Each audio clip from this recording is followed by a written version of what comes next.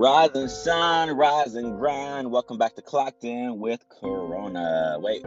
Is it too soon?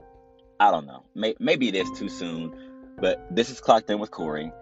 I appreciate you listening in, and I just want to send love, energy, positive vibes, and social distancing to everyone that's listening.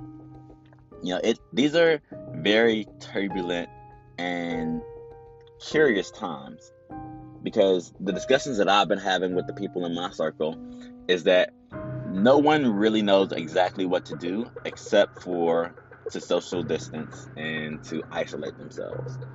But we also are afraid of, economic collapse. And so that keeps us going to work, being in contact, having conversations. We may not be shaking hands and high-fiving, at least I hope you're not. But we're still having to maintain some sense of normalcy in life. And so instead of getting into all these things that I don't know and I'm no expert on, I'm just going to discuss what my point of focus is with all of this. Because everyone's talking about your physical health, but if you're going to practice social distancing and isolate yourself, then your mental health needs to be addressed. It needs to be discussed. We should all be looking at what information we're going to consume during this time, right? How we discuss the things that are going on in front of our spouses, in front of our family, with our family and friends, and especially in front of our children. Because if you're going to be at home with them and you're just obsessing over the fear-mongering and those aspects of coronavirus, COVID-19, whatever it is you want to call it, then that's going to conquer your mind, right? And soon enough, it will conquer your habits. You'll break the cycle of your positive habits and those things that make you feel like some sense of normalcy and good. And instead, you'll just only scroll. You'll open Facebook, Instagram, Snapchat, TikTok, WhatsApp, and then you'll repeat the cycle. And that is not healthy within where we are or where we're headed.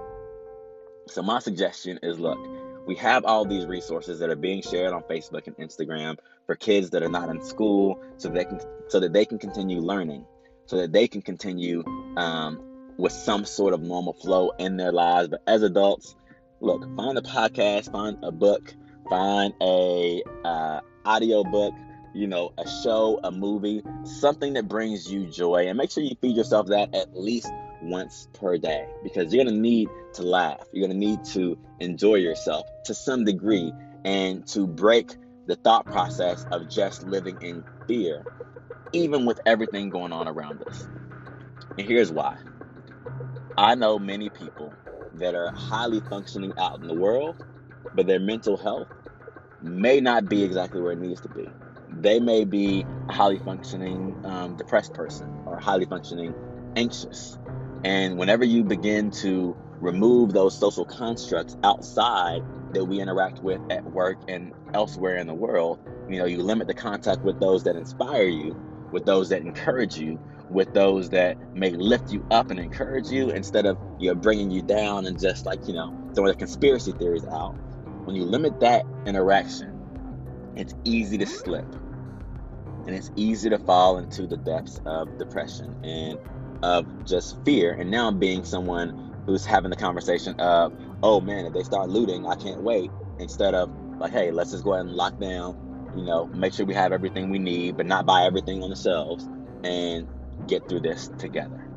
I want the people in my circle, I hope and pray that the people that are clocked in and that would listen to this podcast are still showing love to the people that they need to show love to. Give them the roses while they're here, right? Watch something once per day that's going to make you laugh and lift your spirits, and is going to make you feel like you're living a normal life still, even if this is abnormal for everyone. And most importantly, your language is and always will be a huge factor, because it reveals how you see the world and how you see yourself as well. So just be mindful in your language and how you speak about these things, because I'm not going to joke about it being the end of the world. That's just my personal perspective. that doesn't mean I'm not facing the reality of everything that's happening and what should happen and what could happen in the process that a pandemic has to go through, which may be quarantine and isolation. I'm not ignoring those things, but I'm also not going to go all doom and gloom on you, because from Corey J to you, my Clocked In family, that doesn't contribute. That doesn't do you any good. So I wanted to just send a message to my people out, from California to Texas to Florida to Denver, everywhere that I have listeners, just to encourage you to feed your mind during these times. I'll say it again, very simply, very clean. Feed your mind positive optimism, something that's going to actually pay dividends, since everyone's talking about investing now, something that will pay dividends in your life during these turbulent times. And if you have a passion, a pursuit, something that you've been interested in, and you end up isolated in quarantine, but you still have the internet, you still have your phone, you still have the ability to check Instagram and Snapchat, but you're not on Google, then we need to talk. Shoot me a DM and we'll have a conversation. I love you. I want to see you win. I want to see you grow. I'm not as consistent as I should be on Clocked In with Corey, because I've been clocked in as Corey, but I'll be back, and I'll be back as often as I need to, especially while all this is going on. Keep going, and as always, it's never too late to get clocked in.